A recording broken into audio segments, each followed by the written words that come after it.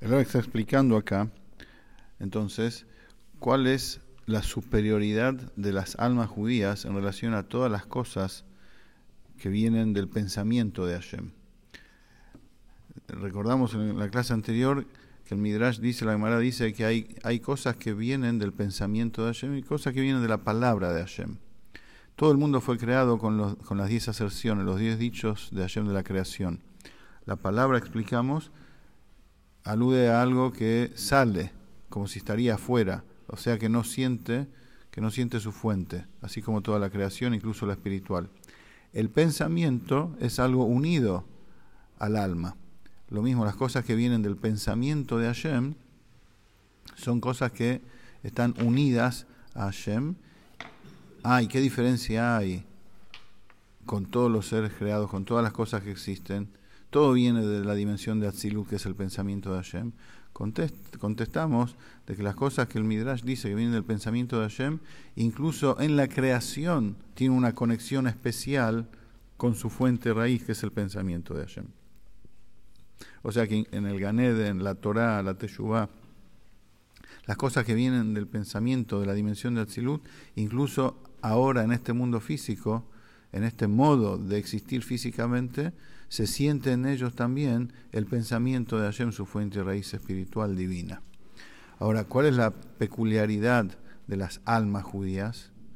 Si también vienen del pensamiento de Hashem, ¿en qué consiste eso que los sabios dicen, Israel aluba machshava, los Yehudim ascendieron al pensamiento de Hashem? Explica acá que eso significa que hay un estadio superior al pensamiento de la dimensión de Atzilut. O sea, hay algo más profundo inclusive en el propio pensamiento de Hashem. Podemos decir que hay dos categorías o dos estados en el propio pensamiento de Hashem. Está el pensamiento como está en la dimensión de Atzilut y está el pensamiento del pensamiento de Hashem. Lo más profundo del pensamiento de Hashem, que es Machshava Akduma de Ak, el pensamiento primordial de Adam Kadmon, hablando en idioma fácil, como ya explicamos muchas veces, es el punto indivisible donde toda la creación, tiempo y espacio está concentrado en un solo punto. Esto es lo primero que aparece después de la gran ocultación que Hashem hace de su manifestación irrestricta para crear. Ahí, en ese punto, que es el primer pensamiento de Hashem para crear, ahí están ya concentradas las almas judías. En ese punto. Y en efecto, dice Rebbe, la dimensión de Atzilut, que antes dijimos el pensamiento, se llama Adamel Elión, se llama parecido al Supremo. ¿Quién es el Supremo? Ese punto indivisible de Adam Kadmon. A eso se parece la dimensión de Atzilut, pues de ahí proviene. Entonces, este punto es muy superior y mucho más sutil. Es anterior en categoría al pensamiento de Atzilut. Y ahí están enraizadas las almas judías. Después, enseguida vamos a ver cómo se refleja esto en el Yehudí en su día a día. Sigue explicando, de acuerdo a lo que el Rebbe dice, lo que el Alter Rebbe dice en Likutei Torah, que en las almas, en forma general, hay dos niveles. Está la raíz del alma, como está en lo alto, o sea, como está en ese nivel del pensamiento primordial de Ak, en ese punto indivisible, y está el alma como está investida en el cuerpo, que es solamente la radiación, el reflejo del alma, el reflejo de su raíz, que es lo que se inviste en el cuerpo. De acuerdo a esto, el Rebbe hace ahora una pregunta parecida a la que hizo antes en relación a Atzilut. ¿Cuál es la superioridad de las almas judías? Todas las dimensiones, todos los mundos, todos los seres creados, todo parte y está enraizado en ese punto indivisible de Adam Kadmon. Todo lo que existe en el detalle está en la globalidad. De ahí proviene todo. Ese es el punto que engloba todo, que incluye todo. Entonces, de vuelta, si todo está ahí, ¿Qué ganamos diciendo que los Yehudim, el alma judía, está ahí? Todo está ahí. El Rebbe dice que esto se puede explicar de acuerdo a lo que dice el Alter Rebbe en otro discurso hasídico del Likutei Torah. Que el Yehudí tiene, cada judío, sin excepción, tiene mientras vive su vida terrenal una percepción, incluso inconsciente, puede ser consciente o inconsciente, de su raíz en ese punto indivisible que lo incluye todo. ¿Cómo es esto? Todas las mañanas nosotros decimos en las bendiciones matutinas, Elokai neshama shenatata bi teorai, mi Dios, el alma que vos me diste es pura. Cuando decimos teorá, es pura, se refiere al alma como está en el mundo de Atzilut. Después terminamos diciendo, Beatame shambra bekirbi, tú la cuidas dentro mío. ¿Qué significa la cuidas dentro mío?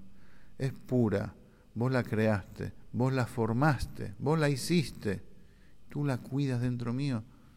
¿A qué alude eso? Tú la cuidas dentro mío, dice el Rebbe, se refiere a la raíz primordial y primera del alma como está en ese punto. O sea, tú la cuidas, significa meshambra, la cuidas tal cual como está en su primera raíz. Eso está dentro mío. Eso significa. Y por eso el Yehudí está dispuesto, por eso en el judío existe lo que se llama el kelot hanefesh, el deseo de su alma de irse del cuerpo. Y eso es algo natural, porque la raíz primordial del alma está dentro del cuerpo, ilumina dentro del cuerpo. Y ese punto está más allá de lo físico, más allá de la materia. Y es natural en el Yehudí querer estar unido a su fuente más allá de todo. Por eso el alma se llama Kalá. Kalá literalmente significa novia, pero Kalá también viene de la palabra Kelot, significa que se quiere ir. O sea, que en cada Yehudí, sin excepción, está presente la chispa de su alma viva para unirse a Hashem. Y este amor que siente cada Yehudí está latente en cada uno permanentemente.